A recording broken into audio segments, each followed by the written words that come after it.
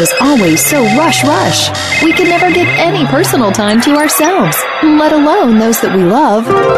Welcome to Might Radio with host Gabriella Von Ray.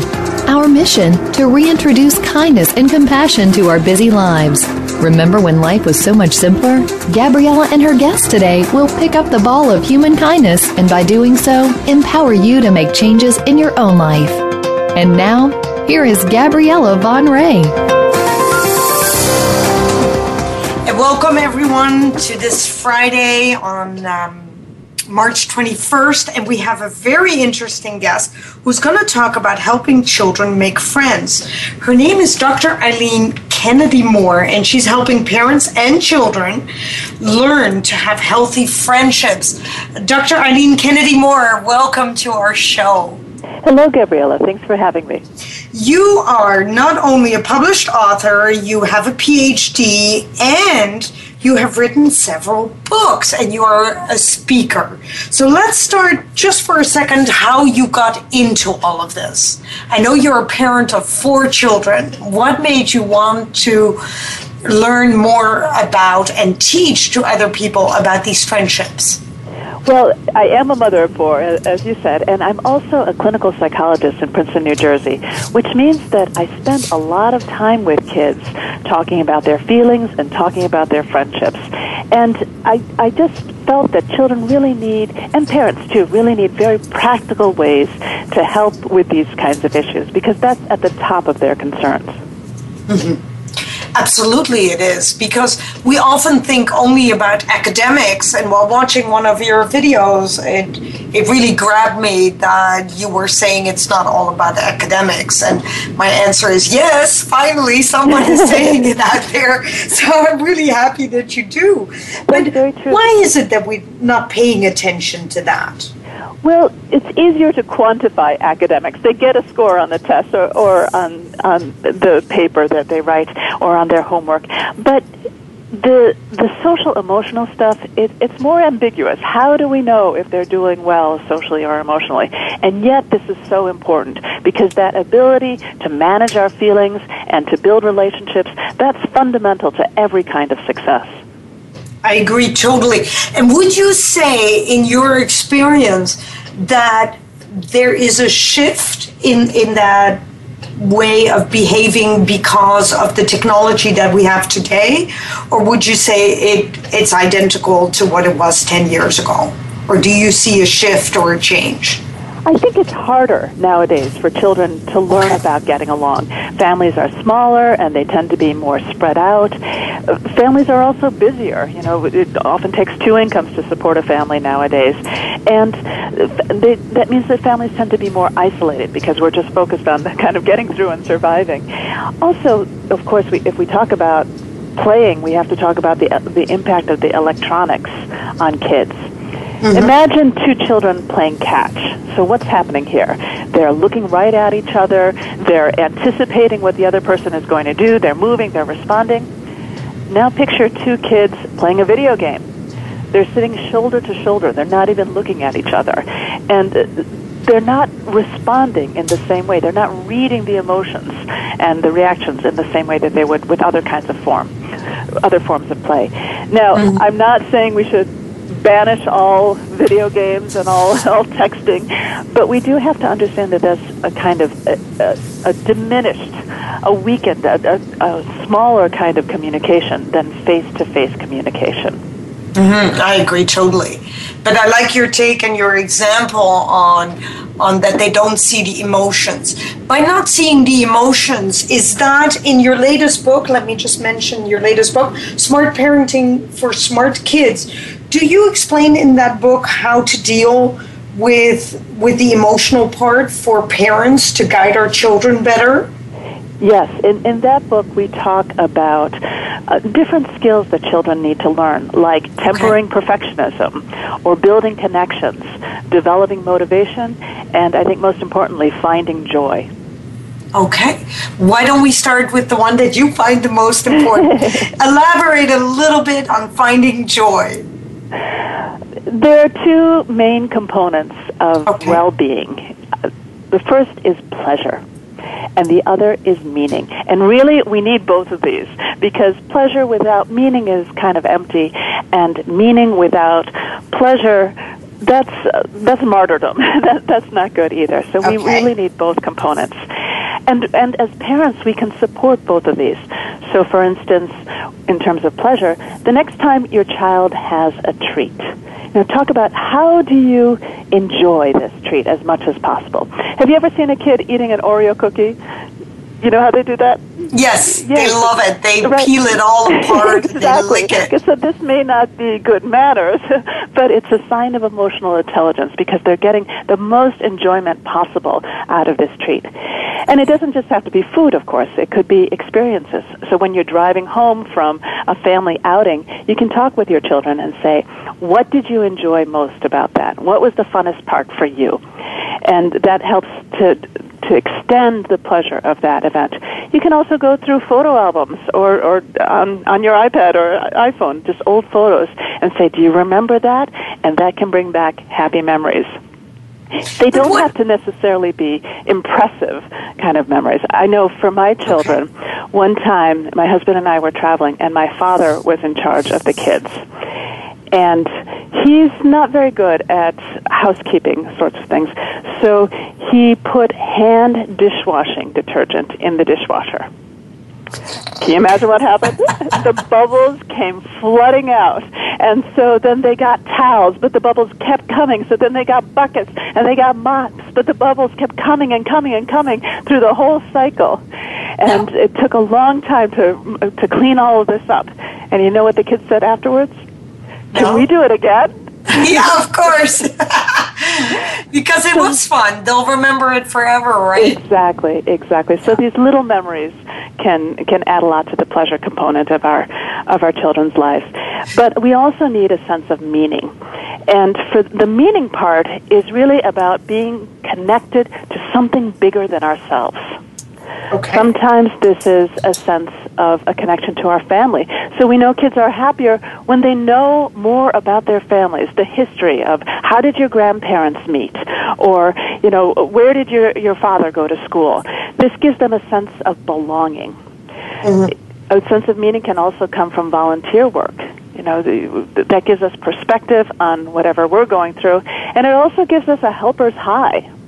Mm-hmm. To feel good that we're contributing in a meaningful and important way. Meaning can also come from a sense of flow. So the idea of flow is something that was developed by a psychologist named Mihaly Csikszentmihalyi out of the University of Chicago.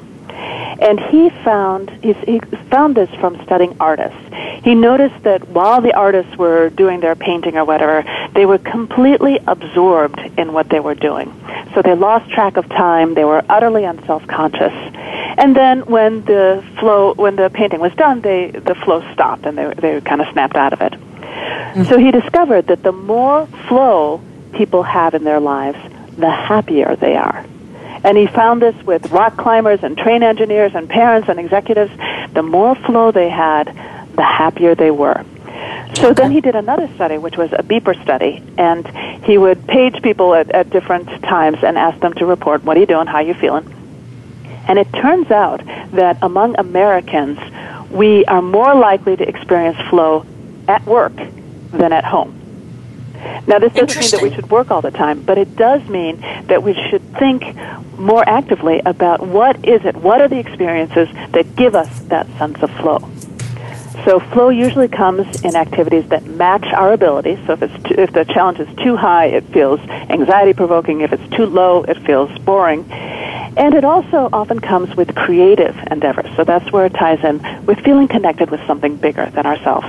Mm-hmm. And am I understanding it correctly that when we don't have that flow at home, it's because we end up being less creative at home than we are at work, or where we're challenged to be creative, I should almost say?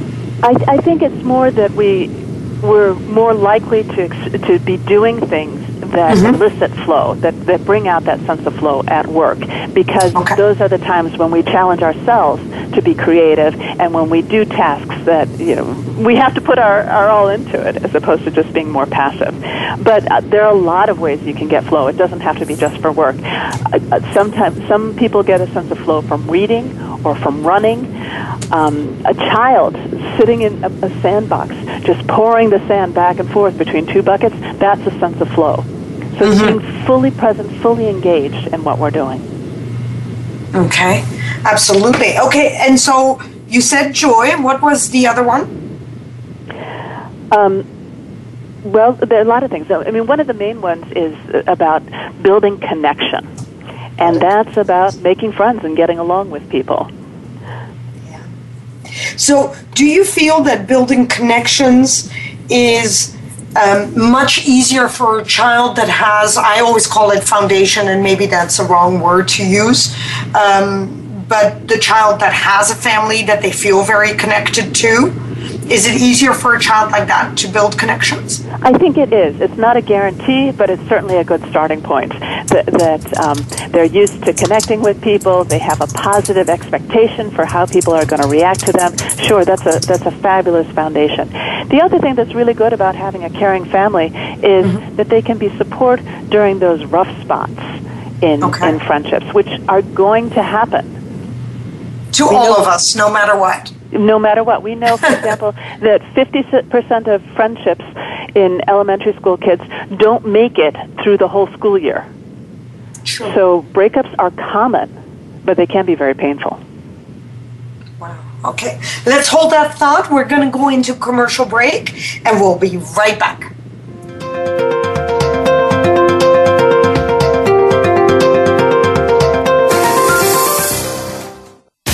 Find out what makes the most successful people tick.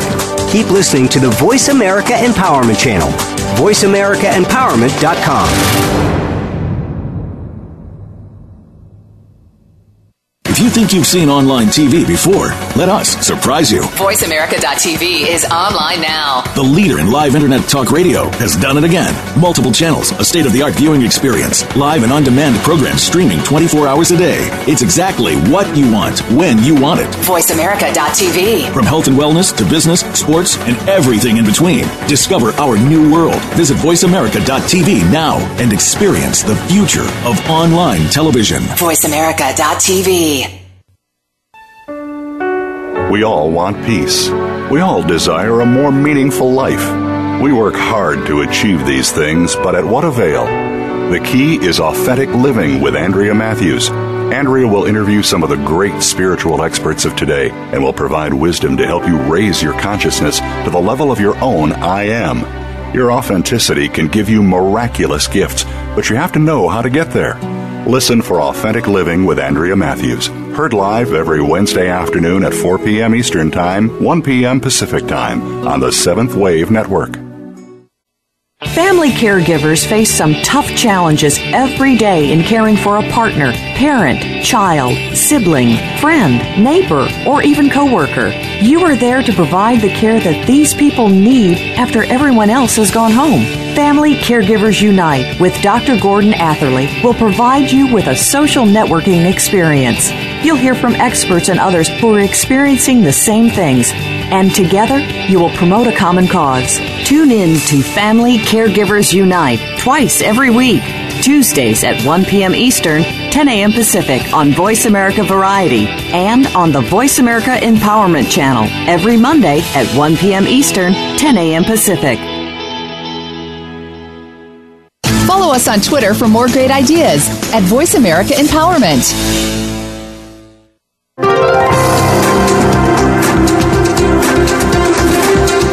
You are tuned in to Might Radio. Do you have a question or comment for our show? Perhaps you wish to share your own stories of human kindness. Please send an email to Gabriella Von Ray at gmail.com. That's GabriellavaNRij@gmail.com. Now, back to Might Radio with Gabriella Von Ray. Hi, Hi, everyone. And if you're just tuning in, our guest today is Dr. Eileen Kennedy Moore, who's helping parents and children learn to have healthy friendships. Her book is Smart Parenting for Smart Kids, available on Amazon, both in Kindle format and in book format. And she has a blog. I need to mention this before I forget it, psychologytoday.com/blog Growing Friendships. And Growing Friendships is growing-friendships. Dr. Eileen, just before the break, we were talking about building connections. And I really like what you said. And for the parent out there, you yourself said, we have a different world out there where both parents work and we don't always have time. Building connections. What can you tell us to help a parent that is listening right now to this show to have our children come to us when it's not only because they did something splendid at school academically, but when they lose a friendship or when they're sad about something that happened? Well, I think the key to parenting and really to any relationship is to turn toward each other more often than away. That's fundamentally what it comes down to. So this can mean anything. It could mean noticing and acknowledging their feelings. It could mean taking the extra time to help them button their coat when they're having trouble, or letting them put the money in the parking meter even though you could do it faster yourself. It means knowing who their friends are. It means supporting, getting them that book on the 28th book on baseball players because that's what their passion is. So really turning towards them more often than away. Now, in my family, I noticed one time that when my kids came home from school, I tended to be very task-oriented. Okay, everybody hang up your coats, we have to have a snack, what do you have for homework? I wasn't mean about it, but I just decided that's not what I want to do when I first see my children. So I decided to make myself a cup of tea. And for the length of time that it took me to drink that hot tea, I would just pay attention to my children. I still had to do all that about the dinner and the homework and the hang up the shoes, put away the shoes and hang up the coats. But I could take those few minutes to just slow down and pay attention. Yep. That sounds like really good advice. I love it. Because you are right that as a parent, you go straight into the mode that you're best at, which is, the task that they do have to do, because there is a lot that these kids need to do nowadays in that short time before dinner. Right. And, if that's not the right time for you, just find another time. But we want non-demanding time hanging out together. The other thing is parents often complain, my child doesn't tell me things. So if that's the case, don't interrogate them, because that's just going to make them shut down more. But what you can do is model for them. So if you see something funny that happened at work, tell them about it. And now you're showing them how to share, and you're building the connection that way. And be careful that when you do ask questions, that it's not did you, because that sounds very demanding, and it sounds like the next question is going to be, well, why didn't you? That's not going to help our kids to open up. So try to ask how or what questions. Those tend to get a more elaborate answer, and they don't sound as critical or like we're just ready to yell at them. I also find, and I hear this often from the children's side, that they feel that they can't take any child home because they feel that the parents interrogate their friends. Who are you? What do you like? Who are your parents? What what do your parents do? So I've heard children say that to me. I keep everything a secret because my parents interrogate my friends. How can we learn to do that better? Because honest, I don't think we do it meanly, but we do it because we're curious. we want to stay on top of it. Yes. We just kind of have to have a light touch there, I think, and feed them. That's pretty much a guarantee that your kids' friends will like you. Give them good food. Food is always a good icebreaker. I agree totally. So the question you should be asking is, who'd like a snack? We all do. Right. So that's a good way to do it. So just be relaxed about it. Right, and to be careful about asking not too many questions all in a row. So it's fine to ask, what activities do you do outside of the school, because that might give you a chance to get to know them a little bit. But really, with the play date, your goal is for your child and the other child to have a good time. You are secondary. And so let me give you one tip about having good play dates. Often there's an awkward part at the beginning of the play date where one kid says, "What do you want to do?" And the other kid says, "I don't know, what do you want to do?" Mm-hmm. So what we can do to prevent that is have your child think beforehand about 2 possible activities. Then when the friend arrives, give them a choice between those 2 activities. And that can get things moving more quickly. Okay. Wow, that is really good too. So with building connections, we were talking about the essence of a foundation. Is there an advice that you would have as a psychologist for the parents that what I call are all new created families? And what I mean by that is, we do have an enormous statistics on divorce, and meaning we have children that now live with stepchildren. And so these families are just different than they used to be. Right. Is there advice on that level? So you have a kid, for example, that calls you mom, but the other child in the household calls you Linda. Right. And you know what I mean. Yeah. What do they do to create just as much a healthy relationship with not having an answer back, "You're not my parent"? Right. Be very, very careful, particularly in the early years, of being not to be the disciplinarian of your non-biological children, because that's not going to go anywhere good. You have to build the connection before you can have the authority. So in the early years, it's better to just let the biological parent handle the discipline.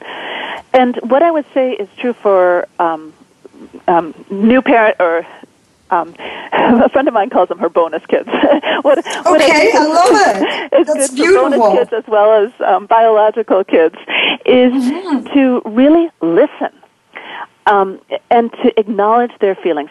Too often we adults leap in immediately to solve the problem. Well, you should do this.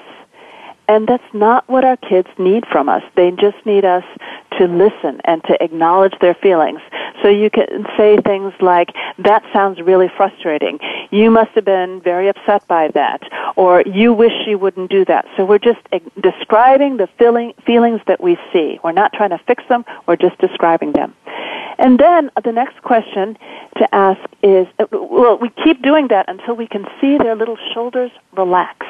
You can actually see a physical change when children feel heard. And only at that point can we ask, "What do you think you're going to do about it?" And ask the child first before you leap in, "Well, you should never speak to her again, and I'll call the mother," and all the rest of that. We want to give them the chance to work out their difficulties. Absolutely. That's really good advice. And you're totally right. I see it always in the children. Their shoulders, their whole demeanor changes when they relax, when they know that they feel heard. And the flip side is also true. When children don't feel heard, they tend to get louder. I had a family once where the boy came home and said, "I hate Stuart's guts." And the parents, who were lovely, very thoughtful, very gentle people, responded by saying, "Well, throughout history, dehumanization is what has led to atrocities." Now, they are right. This is absolutely true. But their timing was really off, because you know what the kid said? He said, "I want to kill Stuart." And the poor parents are worried that they're raising this future axe murderer. But no, the principle here is when children don't feel heard, they get louder. We really can't skip that step of acknowledging their feelings. It's actually for all of us that, because I think in partners and husbands and this is very true. Yes, it's the same thing, right? When we're not heard, we become louder until we say nothing anymore. Right. I always say to men, be happy that your wife complains, because she's still communicating with you. And I'm no psychologist, but I always believe that communication is better than none at all. Right. And I mean, what do we want to hear is, "Oh, you poor baby, that sounds really hard." Yes, or "I know you had a miserable day. What can I do to help you?" Right. We just want to be heard. Yes. And I really like something that I read about you online, and I'm trying to look it up. It's something really fun. You said 12 ways to get your parents' attention. And it's probably not enough, the subject just in front before the break, but I just wanted to ask you. You said here, I read, "What about me? 12 ways to get your parents' attention without hitting your sister or brother." Right. That's I love that. So tell me about that. Well, when my son was a frisky 4-year-old, he used to get into trouble way too often for hitting his sisters. Now, as a psychologist, I knew that one of the best ways to handle misbehavior is to teach kids positive ways to ask for what they need. So I made him a bunch of index cards, and he loved them. And he would do all of the strategies one after the other. So that little booklet of index cards was the basis for "What About Me? 12 Ways to Get Your Parents' Attention Without Hitting Your Sister." Wow, that's amazing. And that book is available on Amazon, too, and in bookstores everywhere. I love that, because I think we struggle as parents. Especially when we have more children, who do we give attention to, and where at the right time, and when, and this is what I'm going to ask you after the break. When is it that we should have listened, but we didn't? And the topic really near and dear to my heart is, of course, the children at school that aren't talking to us anymore, right, and which I believe give us that one last ditch effort, but we might miss it.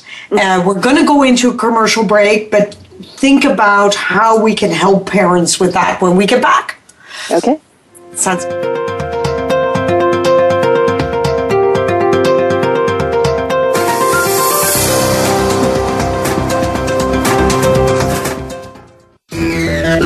Friend us on Facebook to keep up with what's empowering the world. Voice America Empowerment.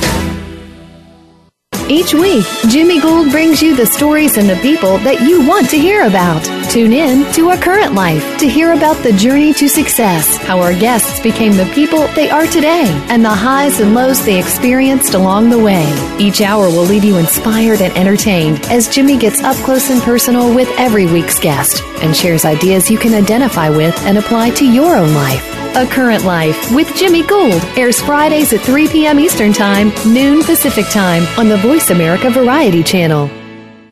Listen for Trust Across America every week on the Voice America Variety Channel. Tune in as host Jordan Kimmel is joined by national experts in the fields of accounting, finance, organizational behavior, and sustainability, as well as companies that are applying strategies that are enabling them to be recognized as doing the right thing by the American Trust Awards. Your host Jordan Kimmel is himself a trusted professional with years of experience in applying strategies and consulting with today's leading firms. Trust Across America is heard Wednesdays at noon Eastern, 9 a.m. Pacific on Voice America Variety. Are you a business innovator, or are you just sitting on the sidelines? Tune in every week for Coffee Break with Game Changers, presented by SAP. Host Bonnie D. Graham talks to a cross-section of the movers and shakers who are leading by example. They will share best practices and innovative ideas to keep you thinking and moving along with the best. Join us for Coffee Break with Game Changers, presented by SAP, Wednesday mornings at 11 a.m. Eastern Time, 8 a.m. Pacific Time on the Voice America Business Channel. This is the home of the top life coaches, entrepreneurs, and success drivers. The Voice America Empowerment Channel.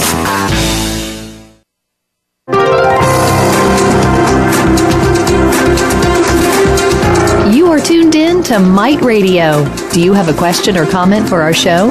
Perhaps you wish to share your own stories of human kindness. Please send an email to Gabriella Von Ray at gmail.com. That's GabrielleVanRij@gmail.com. Now, back to Might Radio with Gabriella Von Ray. Hi, everyone. And if you're an educator or a parent, don't move.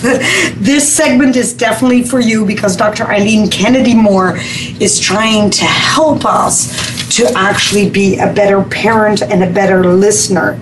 And one of the things that I think I said just before the commercial break, Dr. Eileen Kennedy Moore, what a mouthful, is,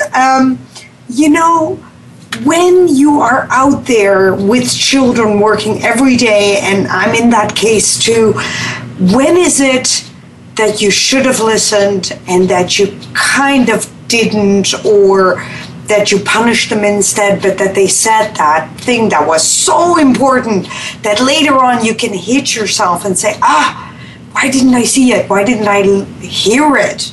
That child that asks you that one thing that's really important, and you're just too busy, or you have just too many children as a teacher in front of you. What is it that we can do to pay more attention to that one child that needed it? Well, Gabriella, I think you're touching on a really important issue, which is that the children's need for attention. So a lot of times parents hear things like, oh, just ignore him, he's only doing it for attention. Yes, I think exactly. That's really bad advice, because attention is a real need for children and for all of us. But the key is knowing how to get positive attention rather than negative attention. And that was the key idea behind my children's book, What About Me? 12 Ways to Get Your Parents' Attention Without Hitting Your Sister. Okay. So, but this is true for adults as well. I mean, imagine a married couple. Let's say that they haven't been spending much time together. Now, one option for dealing with this is the wife could say to the husband, you never pay attention to me. Another option is she could say, honey, I've missed you. I've got the babysitter set. Come on, let's go. I mean, it's obvious when you lay it out like that, which is going to get a more positive response. But too often we resort to the negative strategies, and so do our children. So we really need to help them to learn positive ways to get our attention and to catch them being good. That's the fundamental thing here. Every time I do a workshop on parenting or disciplining, and often people want to know about punishment. Yes. And when I get families in my practice, often they're very frustrated with their children, and they're hoping at some level that I will know an even more horrible punishment than they've been able to come up with. Something that's going to make this kid snap out of it once and for all. But it doesn't work that way. Our children didn't learn to walk once and for all. They didn't learn to read or ride their bikes once and for all. So why would we think that they would learn something as complicated as how to get along with other people once and for all? Children don't learn through suffering. They learn through doing it right. So we need to set it up so that kids can do it right. With little kids, this could be as easy as just setting up our environment so it's toddler-friendly, so that they can't do things that are going to get them in trouble. So we don't have to keep saying no, no, no, no, no to them. But some parents would answer to that. I know because I have a friend that did that and said, but I have to live in this living room too. Right. It has to be adult-friendly too. There has to be a balance. You don't have to live with all plastic furniture. No. So, but how does a parent do it right? If you, and I'm saying this on purpose because I heard you say it, but I want the listener to have heard it too. You're basically asking us, the adults, to live by example so that the children see the positiveness within our relationships, correct? That's very true. And the other thing that I believe very deeply is we can't help children move forward by convincing them of their badness.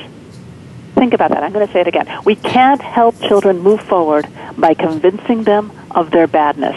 And yet that's so often what happens, when we go on those tirades about, you'd always do this, and you're so mean, you never think of anybody but yourself. What does that suggest the next chapter in the story is going to be? More meanness. More meanness, Yeah. Because I'm just going to ask this, is the reason more meanness because the child actually believes you?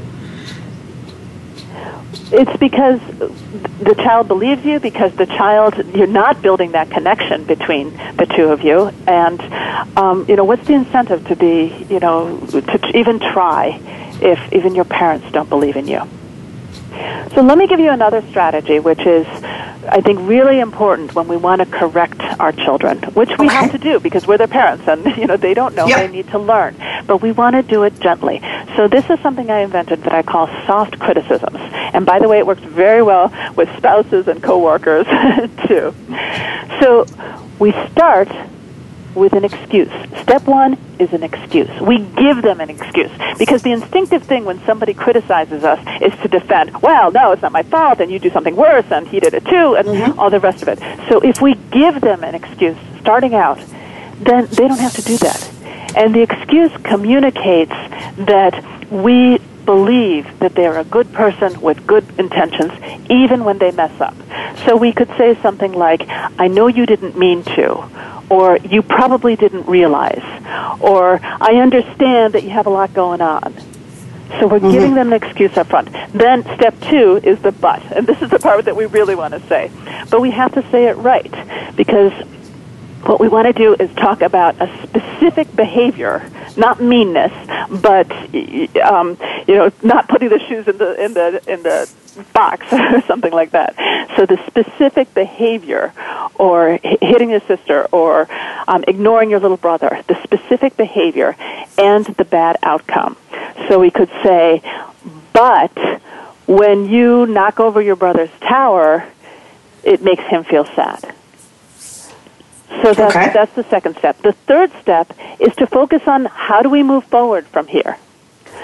So sometimes you can ask a question, what could you do to help your brother feel better? And now we're pulling from the good behavior for the kid. We're talking to their inner goodness, and we're getting them to do it right. We're getting them back on track. Or sometimes you can say, what can we do to make sure this doesn't happen again? And now we're teaching problem solving. Absolutely. Yes. But what you just said, though, 3 steps, I find for parents, as a parent myself, is easier to do to children that aren't yours. Does that make sense? Than your own children. Well, with our own children, the emotions tend to get more easily engaged. You somewhere in between step 2 and 3, you get. I'm just telling you my experience. Yeah. Through step 2 and 3, you get thrown by a curveball by your child that gets you not to finish number 3. Have you heard parents say that? If you can do the first step of getting their defensiveness down, they are, nothing is a guarantee, but they are much more open to be able to hear what it is that is the problem. And if you focus on how to move forward, again, that's much easier to take than a big tirade about all the bad things they ever did. Sure. Because we can't erase what they already did. Now, too often what I find is that parents worry about getting a punishment that's going to fit the crime. But children don't learn through suffering. They learn by doing it right. Even if we give them a timeout, let's say they hit their brother and you have to give them a timeout, it's not the timeout that teaches them. They learn from trying again when they get out, and then they're calm and play nicely. And that's when we as parents want to be catching them being good. We want to say, oh, you guys are playing so peacefully. This is just a pleasure for me to see. So with the punishment there, because I'd love to know a little bit more about that, because like you say, a lot of parents are interested in that. Are you saying that we shouldn't punish at all, no timeout, just talk to them? We have to, you don't want to just tatter away at the kid. That is useless. That's nagging. You want the child to find the solution. What we do want to do is focus on moving forward. Sometimes kids do need a timeout because they're very emotional. And when kids are in a state that psychologists call emotionally flooded, they can't process new information. They can't understand somebody else's perspective. They can't plan. They can't problem solve. Basically, they can't think. So all of your good suggestions and reasonable comments, they are completely over the child's head. So there is no point talking to them at that point. A timeout can be very effective at that point, not to make them suffer, but to give them some space to cool down and calm down. And then we say afterwards, okay, let's try again. And we move forward. So it's not that they have to suffer in that timeout. It's that they need the space to calm down so that they can try again. And that's where they're learning. That's when their learning takes place. Absolutely. Wow, that is really good advice. I like that. I like that a lot. Now, one of the things that you said that I just wanted to come back to for just a second, the child, the adult, we all need attention. And we need positive attention. One of the things I should know that I deal with a lot is the subject of bullying, name calling, all that stuff that goes on in school, and to tell you the truth, that also goes on sometimes in the home. Yes. And my question to you is, I really feel that the bully and the victim are mirror images, and I really dislike very, very much that in the news and in the media we vilify the bully and we glorify the victim, because both are seeking for attention. And I'd just like your take on it as a clinical psychologist. What is it that you can give advice, actually? Because the bully needs as much care and love, in my humble opinion, as the victim does. Yes, and Gabriella, what you're saying actually matches the research that often the kids doing the bullying are the same ones who are getting the bullying. So when we think about aggression among children, there are two main kinds. The first is the child who's kind of hot-headed, so they get emotional and then they lash out pretty much indiscriminately at whoever's around. So this child, to help them, what we need is anger management. They really need to learn to interpret things in more gentle ways, so not to see everything as, oh, they did it out of deliberate meanness, they're trying to get to me, and to find ways to calm down and also ways to solve problems other than hitting somebody. The other kind of bullying happens in a more strategic way.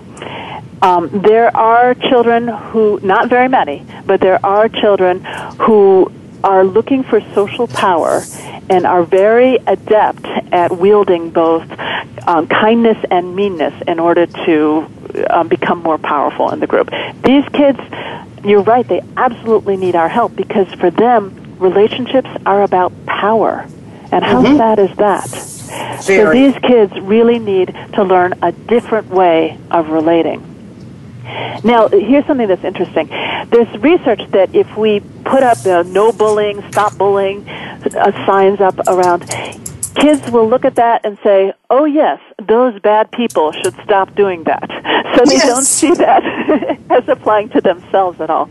I used to be a counselor in an elementary school, and when it came to anti-bullying month, I thought about, what do I want to do with these kids? And usually, if you say the word bullying in a group of children, the hands shoot up, and everybody's got a story. Yet when I was in second grade, this boy did this to me, and everybody's got a story. But I thought, you know what? That's not useful, because that's pointing the finger outward. So what I did is I made a questionnaire, and this questionnaire is actually in Smart Parenting for Smart Kids. But what it does is it takes kids through a lot of examples of ordinary meanness.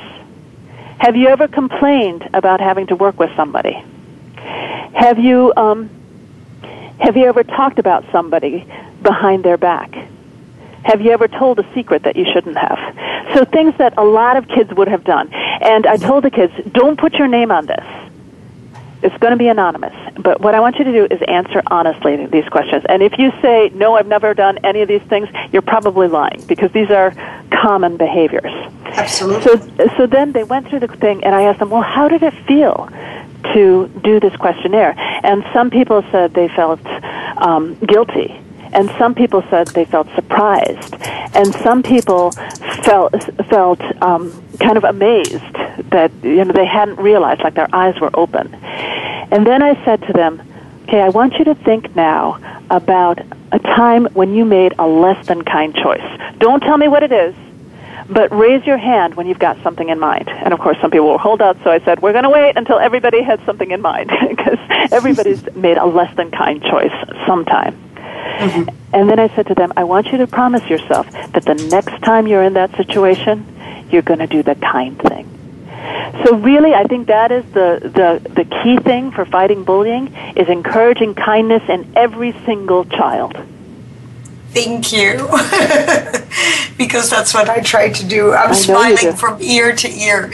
And by the way, I just realized you and I need to go on a panel together, because I tell you that nobody believes me when I say that the bully and the victim are mirror images. Right. They just look at me and they glaze over, and then afterwards I see them go, well, that's interesting, but... Yeah, well, it's very easy to feel righteous, defending a victim. But these are children. We can't just write off the bullies. Exactly, and we don't know the circumstances sometimes. Yeah. I always, and this is back to your foundation that you were saying, you never know where it came from. You don't know if they're foster children. You don't know if I've met a bully when I was young whose father died, a horrible death, and the child was the one that found the father. And she started bullying from that day forward. And the other thing is, though, that a lot of times it really is more of a matter of ordinary meanness than true bullying, because children's empathy is not fully developed, and they experiment with social power. So, what will happen if I do this? And they don't really realize the impact of their behavior on other people. So one of the things that I've suggested with my clients is, if somebody does something mean to you, just look at them and say, that was a mean thing to say, and then turn around and get out of there. So you're kind of calling them on it in the moment that it happens, and just moving away from there. And this is a good thing to do when a kid is not bad to the bone. They're just sort of insensitive. Mm-hmm. Absolutely. And I also think that we're insensitive because nobody, like you says, calls us on it. Right. I might say something insensitive to someone, not even meaning it, but because I'm doing 30 things at the same time, and they ask you that one question that you're just impatient to answer. Right. So I know as adults we already need to really, really watch it. Right. But or even so let's say the three girls are playing, and two of them are always the princess, and one of them always ends up the scullery maid. If she says nothing, they think this is okay, and she can't just say, well, they're mean. But what she could say is, this isn't fun for me. I don't like always being the scullery maid. So she can speak up at that point. And if they're really friends, they'll adjust their behavior. And if they're not friends, well, she's better off finding another group. Yeah, absolutely. I know that I should be on a psychologist's couch, just because when I was a child, nobody would ever let me be the cowboy. Oh, the Indian. And I was one of those children that literally, I don't see myself. So I said, duh, why can't I be the cowboy? Uh-huh. And they all went, duh, you look like the Indian, Gabriella. You have to. It's just written. And I was like one of those kids that literally would have looked in a manual. I took things very literally. And I just said later, I remember on a reunion, I said, I want to be the cowboy. Oh. And I never got to be the cowboy. So I'm very sorry to hear that. Loud and clear. It's so funny. And now we are coming to a subject that is not funny, and it's much more difficult to ask children, because like you just said, we can all be mean. I agree totally with you. I mean, we can, because it just is. But how can we help parents? It's a difficult question. How can we help parents and children with the cyber world in teasing and being mean to a level that we don't always know how to take it back? Right. So let's say that I post something mean. I'll be the mean person. So I just posted something mean because I was jealous. Right. And I'm 11 years old, and this girl, in my opinion, has everything. And I just posted something nasty about her, and it wasn't true. It's a rumor that I'm starting online.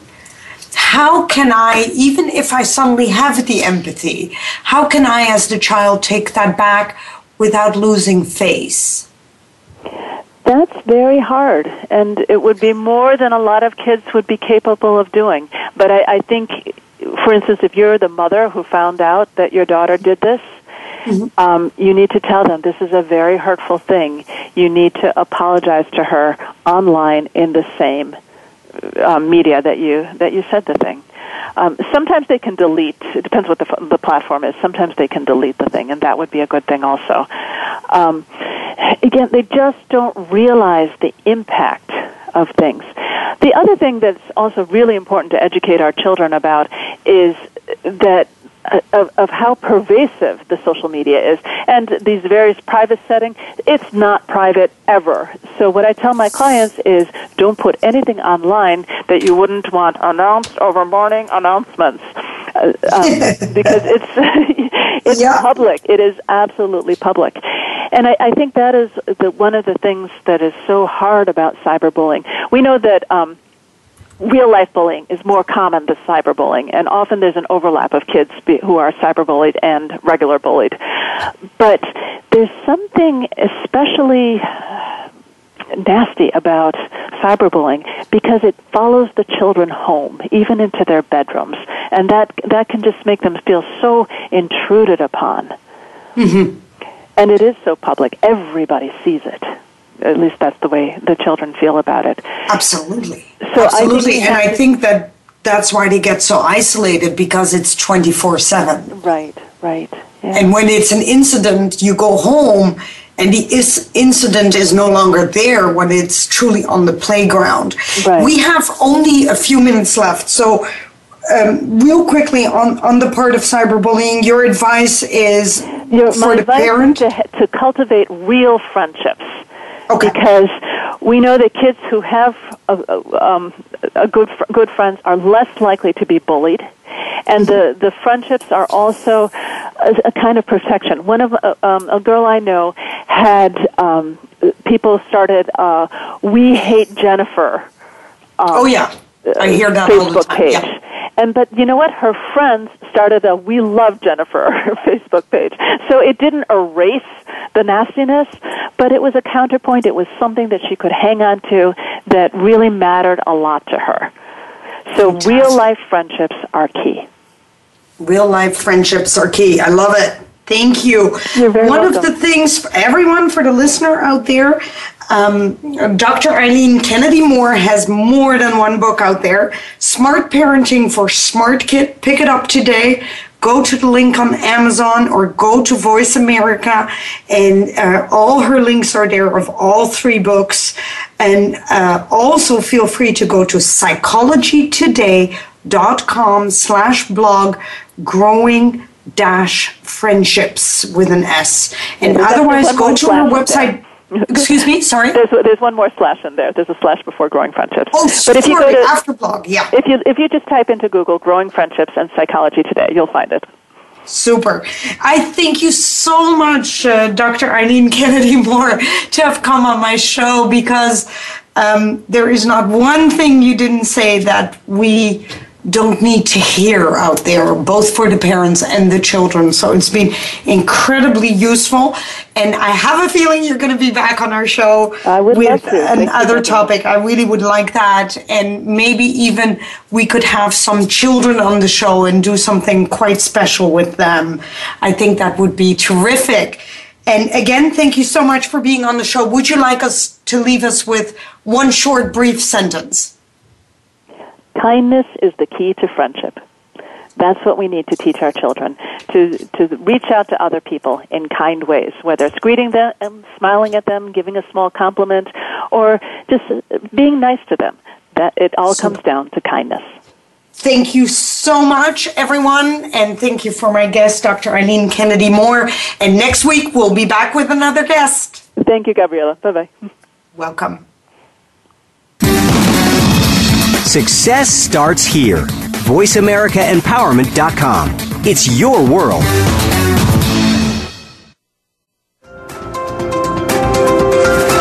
Thank you again for joining us this week. Mite Radio with Gabriella Von Ray can be heard every Friday at noon Eastern Time, 9 Pacific Time on the Voice America Empowerment Channel. Have a great week, and until our next show, think of a random act of kindness that you can perform.